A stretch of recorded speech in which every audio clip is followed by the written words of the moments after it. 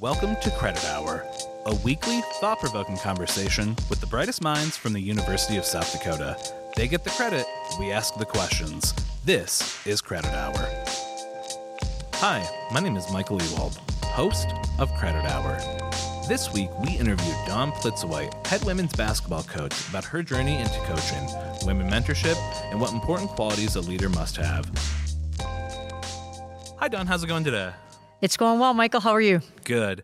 We wanted to talk today about something that's called Coach P's Pack, and I think it's, a simple description would be that it's a basketball clinic, but it's so much more, I think, than just that. Can you just give us a description of what Coach P's Pack is? So Coach P's Pack is a group that we started 2 years ago when we arrived here at the University of South Dakota, and it's a group for girls in grades 3 through 8. And what we'll do then is we'll invite those girls to come to a clinic. So they'll have a 2-hour clinic with our players, and they'll work on basketball skills, and they'll have a chance to get signed autographs. But then the really neat part of that program is that those girls then get letters from our players. So our players will write a letter. One of our directors of basketball operation, Alex Antonin, will actually type it up for them. We'll get it produced, and then our players will come in and sign it to all the girls that are in that group, and then the girls will get a letter, and they'll get about a letter every 2 weeks, and that will tell them what's going on in the life of a college student athlete, and ask questions the girls in that age group, and those 3rd through 8th grade girls.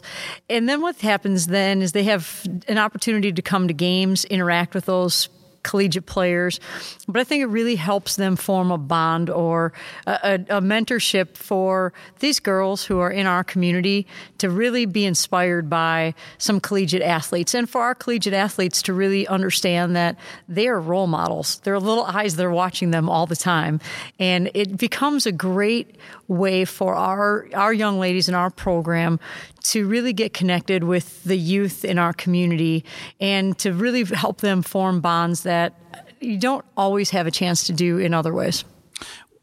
I'm curious, where did this idea come from?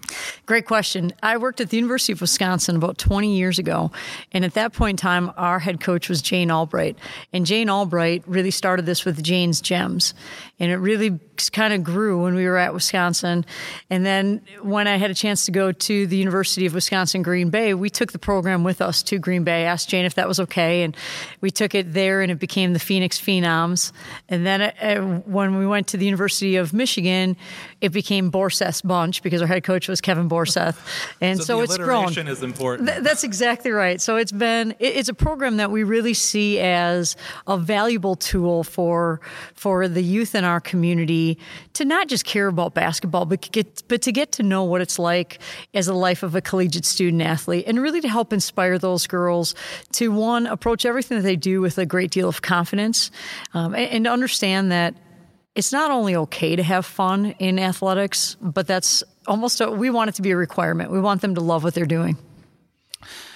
I think mentorship is so interesting, and I think that when you talk about sports, maybe because your coach becomes such an important part of your life, it's kind of ever present, the idea of mentorship. And, if you are involved at a youth, kind of the older players mentor you as you come up. I'm curious, why is mentorship important in today's kind of world in which, people can learn, they can just go on the internet? Why is forming a relationship with someone important to kind of the educational process? Well, I think certainly as a part of collegiate athletics, we are a part of a larger initiative, and that is to really have an opportunity with the young ladies that we coach to not only coach them in basketball, but to reach them in their very formative years, and to help them understand that it's more than just going out on a court and trying to score or defend. It's bigger than that. Now, our mission as coaches here at the University of South Dakota is to help our young ladies grow into confident young women on the basketball court, but certainly outside of that arena as well. And what that means for us, and we do a lot with our young ladies, and then try to help that continue to spread. So we're unique Michael, in the respect that we don't necessarily have team rules. We have expectations within our program. And our first expectation is to be your best. We ask for our players' best effort in the classroom. And last semester, our team had a cumulative GPA of over a 3.5. And we have young ladies who are in very challenging majors.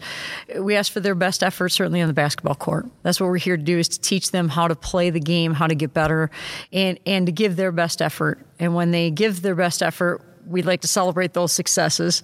But at the same time, if it's not, we need to teach them what that looks like. We ask for their best effort in terms of community outreach. We have an opportunity to play in an arena that is really special here at the Sanford Coyote Sports Center. We have an opportunity to play in front of some great fans who are really into it. But we also, and this is where the Coach Peace Pack comes in, we have an opportunity to reach out to and positively impact our community. And so from that standpoint, we ask for their best effort in forming those relationships and being pen pals and doing more than is expected of them. We also ask for our players' best effort when it comes to being a teammate. And I think that's something, again, in our student athletes' formative years, it's important to understand that over the course of 4 years, no matter how good those players are, they will never play 40 minutes of game for 4 straight years. And so how we act and how we interact with each other on the bench is not only something that we hope happens at a high level, we expect that to be at a very high level. So that's expectation number 1, is be your best. Expectation number 2 is to be thankful. I think certainly as a Division I collegiate athlete, our players have so much to be thankful for. And it's easy. As human beings, we have so much to be thankful for. The ability to play, the ability to be a part of a great program and a great university, the opportunity with the gear that our players get to represent their university, the meals that come along with it, the way that we travel, all of that is great. And I think certainly the first time that you get your first set of gear and you get to the locker room that first summer and you've got your shoes and you've got your practice gear and maybe you have a long sleeve t-shirt and you got a backpack that says the University of South Dakota. It feels like Christmas and you're really, really excited. And then after a while, it becomes very easy. And I always say that nobody's perfect at this and I'm really the worst. So I have to be reminded the most. Now all of a sudden we look around and we say, oh, look at the new shoes that the men's basketball players got. How come we didn't get those, Coach Aaron, who's in charge of our gear? Where is that from our standpoint? And so I think then we need the gentle reminders to take a look at, really recognizing what we have to be thankful for. And we're really fortunate here at the University of South Dakota because we have very gracious, very humble, very thankful individuals. And then the third expectation within our program is to enjoy the precious present, really be in the here and now. And I think this is something that is probably always been difficult, but I think certainly in our day and age of how much social media interaction that our generation, and certainly the generation of millennials that we coach, that how much interaction they have with that, it becomes a quick hit. And so I think it's really easy to we brag as females all the time about how we can multitask, but sometimes it's better to tackle one thing at a time. And so certainly when we recruit student athletes and we coach student athletes who are very high academic young ladies, they really care a great deal and they've put a lot of time and effort into what happens in the classroom. And sometimes they have their first B of their entire academic career. They can go through elementary school, middle school, high school, and now they come to college and they get their first B or their first C, something other than an A. And now they have to react to, okay, now I've got to come practice and play basketball.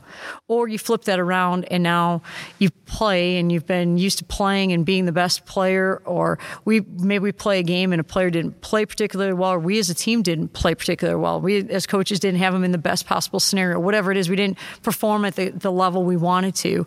Now you have to go back and study because you have your Chem 101 exam tomorrow. And you are expected to do your best. And so how do you differentiate and how do you separate those two things? And how do you really focus on being in the here and now? Certainly we do an awful lot with our team in terms of team building. We talk about 3 phrases that are really important for us: toughness, togetherness, and find a way. And so when we work on the togetherness piece, we spend a lot of time together. Maybe it's at our house. My husband cooks for the team, which is great. Grills out. He convinced me that he needed a smoker with a remote control. I'm not really sure why, but we have that. And so the players will come over and we'll spend time together. And at that point in time, we actually take their cell phones and we put them in a little basket or a little bucket, and we just really focus on taking the electronics, putting them away, and focusing really on being in the here and now. So I think what we do, Michael, is a little bit unique in the respect that we're asking for our players to, again, become the best version of who they can be, but focus on being their best, focus on being thankful, and focus on enjoying the precious present. That was going to be my next question. Was actually, you've obviously, as a coach, you've coached at different colleges, universities, been exposed to a lot of good coaches. Is there a commonality that exists with a good team? I mean, because for me, I feel like I've been a part of really good teams before. I've also been a part of some not so good teams. Is there a particular thing that you can point to and say, every good team has this? Well, I think those are where our 3 words really come from that are in our locker room. One, you have to have toughness, the toughness to be a great team. And I think when you look at basketball, you think about the toughness in taking charges, or the toughness in diving on the floor, jumping out of bounds to save a loose ball. But we really look at toughness as doing the little things every day and doing the little things well. And that's difficult to do. And when I first started coaching, I thought, that's just what you did. It's just because that's how I had been coached throughout grade school, high school, and college, and thought that's just what every program looked like. But understanding that the details are really important and taking care of the details on a daily basis can really just be defined in the toughness. Now, again, it looks good when you're taking charges and making that game-changing play, but the toughness it takes to be a great team and do things right is really, really important. The togetherness piece. When you coach females, and I think this is probably true across the board, and we have a son, and so we've had a chance to coach his team a little bit in AAU.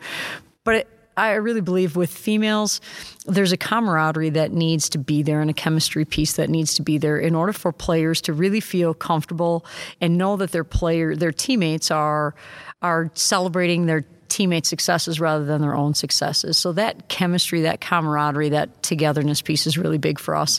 And then the third piece, I think, of certainly great teams and great programs is our third phrase, which is find a way. And sometimes we say it's not necessarily it doesn't always happen the same way every time. We use an example of rebounding.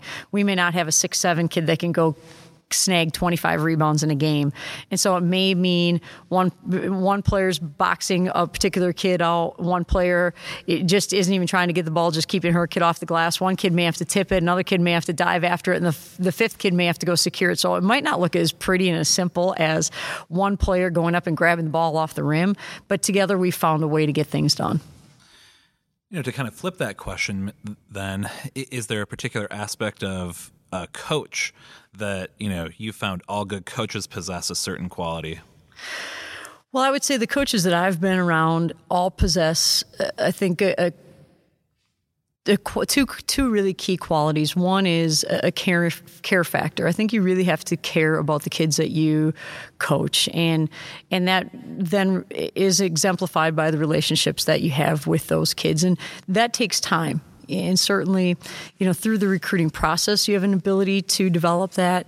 Now, sometimes, and certainly 2 years ago when I was fortunate enough to come here, we didn't have a chance to really recruit those young ladies. And so now you're going through the process of really getting to know them and have them understand that we care as much more for what the lessons that we're able to teach them through the game of basketball and how they're going to apply to their world as a nurse or as a teacher or as a mom. That means more to us than anything else. So I think all great coaches that I've been around have had that care factor. They have that kind of a connection with their young ladies.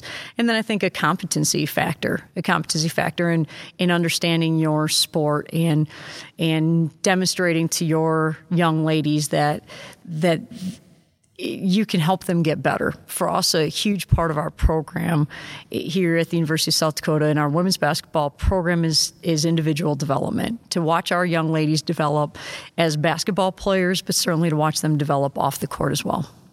I'm curious, what inspired you to pursue coaching? You were a fairly standout collegiate athlete yourself, but you probably could have taken that drive, that focus, and applied it to a lot of different fields. What, I guess, drew you to this lifestyle? And the reason that I ask is that, everybody sees a coach when they're on the floor. Coaching is a lot of work. It's a fairly difficult lifestyle. You're always traveling. You're always kind of on the move. And so you have to be sort of really passionate about it. And I'm curious where that comes from. Well, it's a really interesting question because I actually planned on going to college to be a kindergarten teacher. And then for whatever reason, I really had thought about being a sixth grade coach. Well, then the school that I picked to go to attend, Michigan Tech University, was a school that didn't offer elementary education, but it offered secondary education. So then I thought, well, I'm going to teach biology and math. And actually I thought math. I never thought that I'd teach a science. But then when I got into math and it became theoretical math, I couldn't handle it anymore. That was way over my head. So to explain why, I couldn't quite grasp that part of math. So then I thought I'd be a teacher and still a sixth grade basketball coach. And I think sixth grade because that was the coach that I had that probably inspired me the most. Well, then after college, my husband and I got married. We dated long distance for 5 years, and now we got married right out of college. I signed a contract to go play overseas, and that was before you really hired an agent. It was well before the WNBA, way before the ABL was around. So I signed a contract to go play in Copenhagen. And once I signed that, then I had about a month after we got married, and we were training, we were visiting friends, and the two of us were going to go live our lives overseas for a little while. My husband went to college, and he has a background in social work. So we were going to be really rich. He was going to be a social worker, and I was going to be a teacher. But we were going to save the world, one child at a time. And now we had planned on we're going to take a little time to go travel. And now about 3 or 4 days, maybe even a week before we were scheduled to depart and head to Copenhagen, then I got a phone call from the coach who had told me that they had 30,000 Bosnian refugees who came to the Denmark area, Copenhagen specifically, and I said, I don't really know how does that relate to me? What does that mean? And then they told me, well, that means your husband will not get a green card. That means he can only be here for so many months. It means he won't have health insurance. And so that's how I got into college coaching, because that's when I called up my college coach who offered me a job about 3 months earlier and said, hey, Coach Forseth, do you still have that job that you offered me 3 months ago? And he laughed. He said, Dawn, I have someone in my office right now who I'm just about prepared to offer the job to. And I said, okay, I understand. If you don't have the job anymore, that's fine. I'm sure we'll find something to do in life. But then he called back and he offered me the job. So I always say, I don't think I chose college coaching. College coaching chose me. And now 23 years later, it's been an incredible field for me and for my family. That's interesting. And I was going to ask this question before. I thought I'd wait till the end of the interview, but I think such a big part of coaching, right, is kind of dealing with the curveballs that get thrown your way, dealing with defeat. I mean, I look back at the season that, your team had this year, incredibly successful regular season, Summit League championships, obviously fell a little bit short in the actual Summit League championship tournament. It's hard to say that was an unsuccessful season, though, even though you didn't maybe reach your, top pinnacle goal. How have you, I guess, approached teaching your student athletes how to deal with defeat, how to deal with the obstacles that get thrown their way? Well, I think it's certainly really important for us as coaches to understand that our goal is to not only teach our players how to play the game, but also to mentor them in how to deal with success and how to deal with failures and how to embrace adversity. And since we have been here, it's been something that I think our young ladies have really excelled in and done a great job with. When we had gotten here, 5 seniors had graduated, 4 starters, 3 1,000-point scorers. One of them was a 2,000-point scorer, probably the best player, maybe one of the best players in Summit League history. And now all of a sudden our starting point guard was going to be Jasmine Trimboli, and we thought, well, Caitlin Duffy, who is the returning starter, will help us, and those 2 kids are both out for that first year. And so now it's just a matter of, okay, this is what we do. We're going to be fine. And it's really important for us as coaches to set that tone. I think this year we really did have a remarkably successful season, and yet at one point in time in the non-conference, we had losses to Oklahoma State, we had lost to Tennessee, we had lost to Stephen F. Austin, we had lost to Tulsa, and at that point in time, there were a lot of people that were wondering, well, are we going to be any good at all? So yeah, we got beat by some pretty good teams, you guys, and Iowa State. I'm sorry, I forgot about them. We've gotten beat by some pretty good teams. We're going to be okay. And yet how we dealt with the Tulsa defeat, which felt like, almost a a devastating defeat. And it wasn't. It was sometimes things happen in the game and you can't control all of them. But Tulsa's top 5 players hadn't played together prior to that time. There's some kids who were hurt. There are some players who had been suspended. All of a sudden, it's the perfect storm. They all come together. They're all playing at the same time. We've had a number of players who were in and out of lineups because of injuries. We're still trying to figure ourselves out. And then and we lose, and we have a 1-point lead with, I think it was 27 seconds to go. We have an out-of-bounds play that we run. The ball just slips through one of our kids' hands. They go down and score, and now all of a sudden we have a deficit. We go for a quick score. We don't make it. Now we're down 3. Now we have to battle back. And so in all reality, it wasn't as devastating as it felt, but it felt that way. So now how do you come back? How do you battle back from that? And what was interesting is I've never done this before as a head coach, and certainly never even as an assistant coach, but we gave our players a piece to read on, and it's from a book called Mental Toughness Training for Sport, and it's all about how to train your mind. What is your ideal performance state? What should you be thinking before the game starts? So instead of just focusing on the physical training, really focusing as a team on the mental training of the game. And I really believe that helped us, certainly playing in some tough environments later on in the season, and at Western Illinois, who had won the conference the year before, at our rivals up north, who have a distinct advantage in their arena at Frost. So our young ladies took a look at reading some of those passages over and over again. What does it mean to be physically very relaxed and yet very energized? And so that was something that I thought really helped us, but I think really helps your young ladies understand, even off the court, in approaching how they study for tests, how they prepare themselves for interviews, that it's okay to be excited, but you really have to be in the zone and confident, and you have to really be relaxed at the same time. That's interesting. A few months ago, I can't even remember, I was involved with some sort of speech training, and there was a theater professor there, and she talked about that you're always going to have the energy. It's up to you on whether or not you interpret it as nervous energy, or as the energy that kind of elevates you to that next level. I'm curious, do you remember any of these passages? Is there any sort of little bits of wisdom that you might be able to tell us as far as how to focus and use kind of that energy productively, rather than let it affect you negatively? Well, we actually studied that a little bit as a team. We read about it, and certainly we understand that as a basketball player on the court, you can be fueled by negative energy. So let's say you get really frustrated and you get really mad. Well, in our sport, you can go play defense, and that can fuel you to play harder for a stretch. But there's a point in time when that negative energy becomes a destructive energy, and it doesn't help you perform to the level with the fine motor skills aspect of the game that you want to be able to perform well at, hitting shots, passing the ball. And so now we talk about how do you get yourself from a point where you're feeling frustrated, and now you've got to feel relaxed. You have to be in your Happy Gilmore, in your happy space. And how do you do that? And so we talk a lot about focusing on helping your teammates. So when you're focusing on celebrating for your teammates and cheering for your teammates and talking to your teammates, you take the pressure off yourself, and you focus on something that is outside of you, and you're helping your teammate. And what happens then is you all of a sudden get into the right frame of mind as well. And so we do talk about some of the specific ways to try to get from one zone to the other zone, or how to make sure that you're not feeling great. We haven't been making many shots. We do a drill in practice where we have to make, let's say 4 out of 9. We have to score 4 out of 9 possessions, or we have to score 6 out of 12 possessions, or 7 out of 12 possessions. And so now all of a sudden we start down, we're 0 for 3.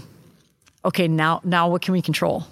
Well, sometimes we can't control if the ball goes in the basket, but we understand that when we communicate at a higher rate and we're talking to each other, for whatever reason, that has a positive effect on the ball going in the basket. And we seem to relax a little bit more. And so what are ways that you as a teammate can help yourself relax, but how can you also help your teammates relax, and how can you encourage them?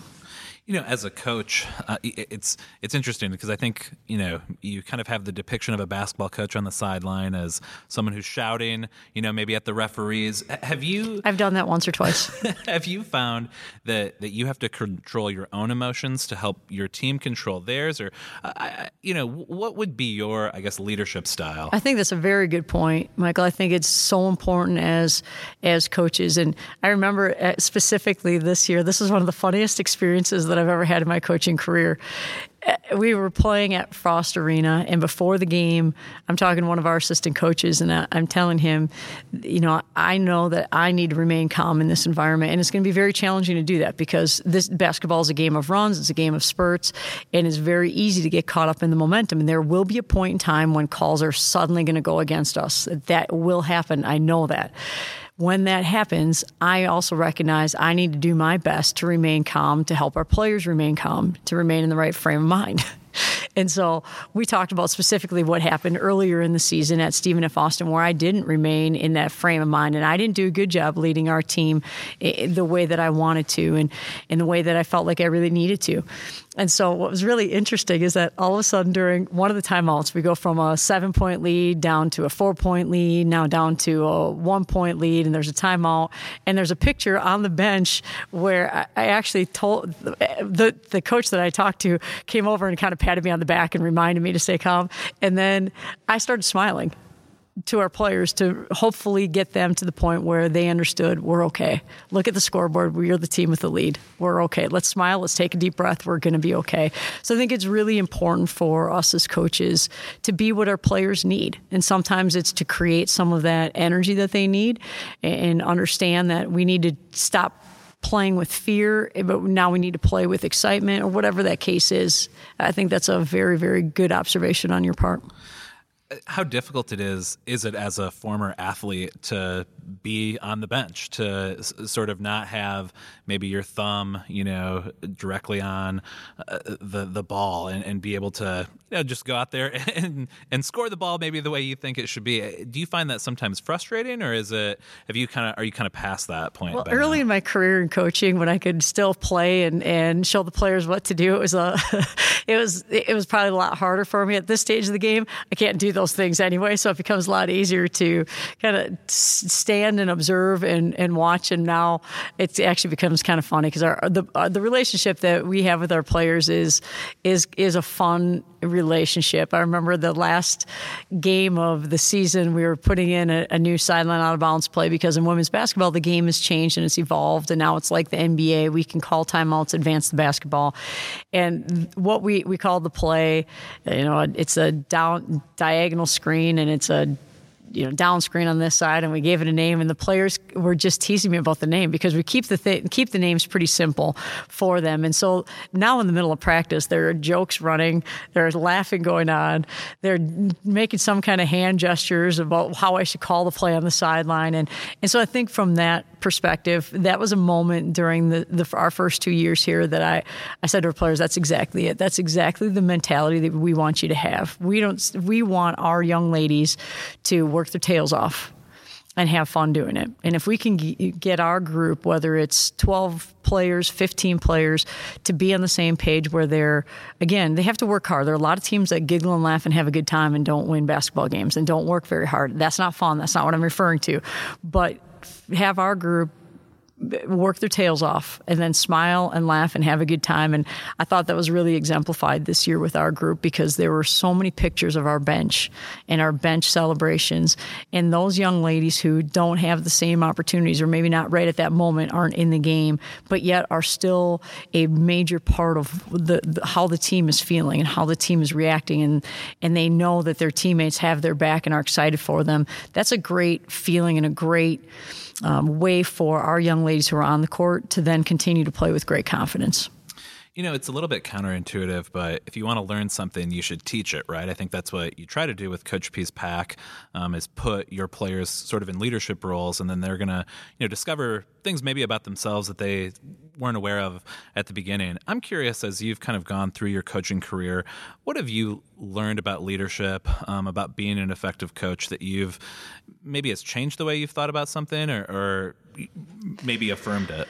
Well, I'm going to give you one story, and then I'm going to tell you kind of what we've done here that's a little bit unique, something that we started probably 2 or 3 years before I actually came to South Dakota. But our son was a 7th grader, and he's running cross country for the first time. And I really liked his coaches, the great people. And as a 7th grader, they decided that he's going to run varsity. Well, he's this little itty bitty thing, and he gets out and he starts in the first varsity meet as a 7th grader, and I'm thinking, he's never run a meet before. He probably doesn't even know how to not get lost. Who knows if he'll take the right turn in the woods, whatever. And so now the mom in me is thinking, I'm not sure that our kid is good enough to run varsity. I don't know how he's going to perform. I hope he doesn't get spiked or trampled by these other guys that are so much bigger than he is.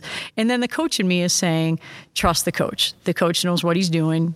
And so he runs, and it looks like a scene from a Gladiator movie at the beginning where there's 300 runners and they all take off. And AJ is such a little guy. He takes off on a sprint, and he gets ahead of everyone, and then he doesn't have any gas left in his tank to finish it, and he gets passed by a bunch of people at the end. But he finishes in the 30, 35 range out of a couple hundred runners. So he obviously was in the right place. Well, now his 7th grade year, they go to the state championships. They have a great senior class. His 8th grade year, he competes for a state championship as an individual. His freshman year now of high school, his coach at one point in time comes to me and says, AJ needs to be a better leader for us. And I said, okay, well, what does that mean? Do you want him to have team breakfast at our house? Do you want him to run ahead of the pack on a daily basis? Do you want him to run with the pack on a daily basis? Do you want him to, talk to everyone when they're done running? What do you mean by that? Because that's what you have to define that for him. And I thought for myself, it was a point in time where I really believed in coaching. I saw it at a different angle. I saw it as a parent and thought instead, what we need to do is train our players with exactly what we mean. We want leadership to be defined as. I think as a coach, a lot of times I would be saying to our players, you need to communicate on the court. Okay, what should you be communicating? What should you be saying? What does that look like? And so what we've actually done is we started a program, and this is something that's very unique in women's basketball. It's probably unique in college athletics, but we've started a program. We call it our Elevate program, and it's meant to elevate our young ladies into confident young women. And certainly it helps us on the basketball court, but it's not intended. It's meant to transcend athletics and really help them become confident young women. And there are 4 categories in Elevate. One is personal growth. And in personal growth, it could be a cooking class, which again, you're doing as a team. And so you're building that togetherness piece, that camaraderie, that chemistry. But you're also teaching them something that is a valuable lesson. Now, we have some young ladies who come from homes where they cook an awful lot. We had some this year, freshmen, who their moms packed all their little food and froze it for them and put it in their freezers, and then they had to call home and ask how to put it in the microwave and warm it up. So all kinds of extremes. So it might be a cooking class. It could be, we did last year an etiquette training. And so our young ladies learn not only which spoon and fork, but how they're athletes, right? So they're hungry. They want to eat 3 or 4 rolls. Well, that's maybe not proper etiquette when you're at a fancy event to probably eat 3 or 4 rolls. And so it might be something along those lines. It may be social media training. It may be just some other fun aspects of this year. We're talking about doing some golf etiquette, because certainly when our young ladies get out into the working world, there are an awful lot of times that you have to it's possible that you'll be doing some networking while you're on the golf course, and not a lot of our young ladies know even the golf etiquette, much less golf lessons, but just the etiquette behind it. So there's a personal growth area. There's a perspective category. In perspective, we say you see life through the set of lenses that you have, and your set of lenses you have are based upon the experiences that you have. So we try to help our young ladies have different experiences. When we were fortunate enough to go to Australia our first summer, the one thing that we asked as coaches when we came in was to look at the itinerary and add a couple community service pieces to go with that. And so we did a basketball clinic in the projects in Melbourne. Now, we didn't teach much basketball because it wasn't about that. It was about connecting with kids and giving them hope and having fun with them and giving out some T-shirts to them from the University of South Dakota. But then our kids had a chance to see that. And then we did a clinic at the most prestigious high school, the school that you would go to in a grade school and high school in Sydney. and from there work with some of the young ladies, maybe in the middle school. And for our team, they walk in and they think, okay, well, we're used to playing in the Dome. You know, we have this new SC being built, but we're playing in the Dome, and we have the West, you know, we've got the West Gym, which isn't the nicest practice facility in the world, but this must be really nice. If you're going to be a high school or middle school, go on to high school, and you're going to play in Australia and then move on to the United States, this is a school that you're paying $12,000 to $14,000 a year to go to. And when our players saw the facility, it was an outdoor court with wooden backboards, and they didn't have enough money to put nets on. And our players at that point in time gained a perspective of, oh, wow, we have it pretty good. Life is really good. But we've also gone to the community, or to the nursing home here in Vermilion. We do community service within the schools and to help our young ladies see life through a different set of lenses. In the same way, in that perspective category, we bring in female speakers. We think mentorship is a really huge aspect for them. So, you know, we've had Nancy McCarron, who's been a student and whose father has been an athletic director here, and who is a Coyote through and through, and has been a professor, to hear her story. And then we actually had Amy Freeberg come in, who is the first female president of the National Hay Federation in over 130 years. Think about that, 130 years, never had a female president, and now Amy Freeberg is going to be that president. And she happens to be a great fan of Kiowa women's basketball. And so to hear her story and to have some parallels that they can take with them. And then actually Sheila Gestring, who is our president-elect here at the University of South Dakota, was a speaker that came in. And I think it's really valuable for our young ladies to hear what it's like to be a female in sometimes male-dominated professions, and how do you wear your high heels and your lipstick and then go out and interact, and what's important in that type of situation. So we try to build that perspective piece in a lot of different ways. Well, and that was the question I wanted to ask was, is there, you know, it could be in terms of just the approach. Is there something that you emphasize that maybe you wouldn't if you were coaching a men's team, that you think is important to impart on, you know, your students? I think the biggest thing for females is to carry themselves with confidence. I really do. And one of the other categories in Elevate is leadership. And you had asked that question earlier. And leadership for us, we've taken an approach. We work with Jeff Jansen, who is a leadership expert who relates specifically to athletes. And what he's done is helped us differentiate between, okay, you're a freshman and you're an emerging leader. And how do you first you have to learn how to be responsible and manage yourself and coach yourself. And then you can learn how to coach others. But if you can't coach yourself and you're not giving your best effort and you're not responsible for all the things that you need to be responsible for, then it's difficult to lead. You know, the equivalent we give there is, you know, when our student athletes then go out into the working world and now they have their first job, they're not leading when they first start as a nurse or as a teacher or in the business field. They're learning how to do their job and do it to the best of their ability. And then there are kind of the rising leaders. The rising leaders are the ones maybe in their sophomore, junior year, and they're the young ladies that now have to take a more active role. Well, that's similar to now you've been in your profession for a couple of years. Now it's important for you to continue to, you know, expand your horizons, but then also start to guide some of the people around you maybe that are a little bit newer in the profession than you are. And then, you know, our veteran leaders, our leaders who've been here for a while, and what does that look like on the court, in the classroom, or in the classroom, in the locker room? What does that look like? And so then again, later on in your career outside of athletics, what does that look like? And so I think but the biggest thing for females is the confidence level, which takes us to our fourth category of Elevate, which is accountability. If it's to be, it's up to me. And I certainly think that in our generation, in our day and age, it's very easy to say if it didn't work the way that I want it to work out, it certainly isn't my fault.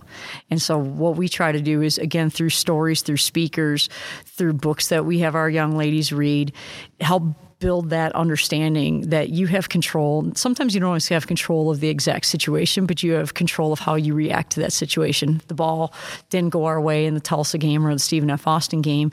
How do you then affect what transpires next?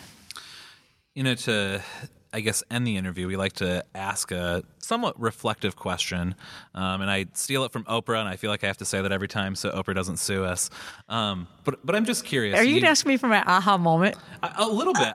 Because I'm an Oprah fan, so this is pretty cool. Well, it's the question I want to ask is, what do you know for sure, right? After the career that you've had, obviously coaching and playing basketball in many different places, traveling, all across the world, having opportunities to do those things. What do you know for sure? That's a great question. I was waiting for the aha moment with Oprah, but I would answer, what do I know for sure? And I would probably answer it give you a two-part answer with that.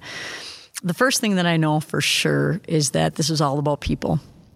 And we tell our young ladies when we're recruiting them, we might have the fanciest bells and whistles. We may have the greatest things alive for you, the greatest gear, the greatest facility. But that's not what makes you happy, and it's not what keeps you happy. It's all about the people that you're around.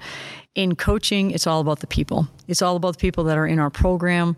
It's all about the people the athletes, young athletes that we coach. It's the people that we have a chance to surround ourselves with. So I think understanding that is really important. We just went through an interview process to hire a new assistant coach. And what was really interesting is that you look at applicants and their level of expertise, how many years they've been in it, have they been at the Division I level, all those kind of things. And yet one of our coaches said, well, I didn't have any Division I experience and I was trying and all these coaches wanted to hire me, but I couldn't get a job because I didn't have Division I experience. And you gave me that Division I experience. And I think that young coach is a phenomenal young coach. And so to me, it's about the people and the fit and how that is going to affect our culture. I think that's our culture, because the people that we're with is everything to us. And then from there, we'll figure out basketball. We'll put those pieces together. And I think the second thing that I know for sure is that this is an ever-evolving opportunity in terms of I have to continue to learn and evolve because the game changes. How you relate to each generation changes. And so to think that at some point in time that after 20 some years that I know it never my eagerness to continue to learn because I know that it's changing is something that is really, really important to me, and is something that I know for sure I have to continue to get better at. Thank you so much. This was a great conversation. We really appreciated it. Sounds good. Thank you very much. Thank you for listening to Credit Hour, a weekly, thought-provoking conversation with the brightest minds from the University of South Dakota. Listening is 100% of the grade, so we hope you enjoyed the episode. Next week, we interview USD's Vice President for Diversity, Lamont Sellers, about inclusive excellence. Until next time, go Yotes.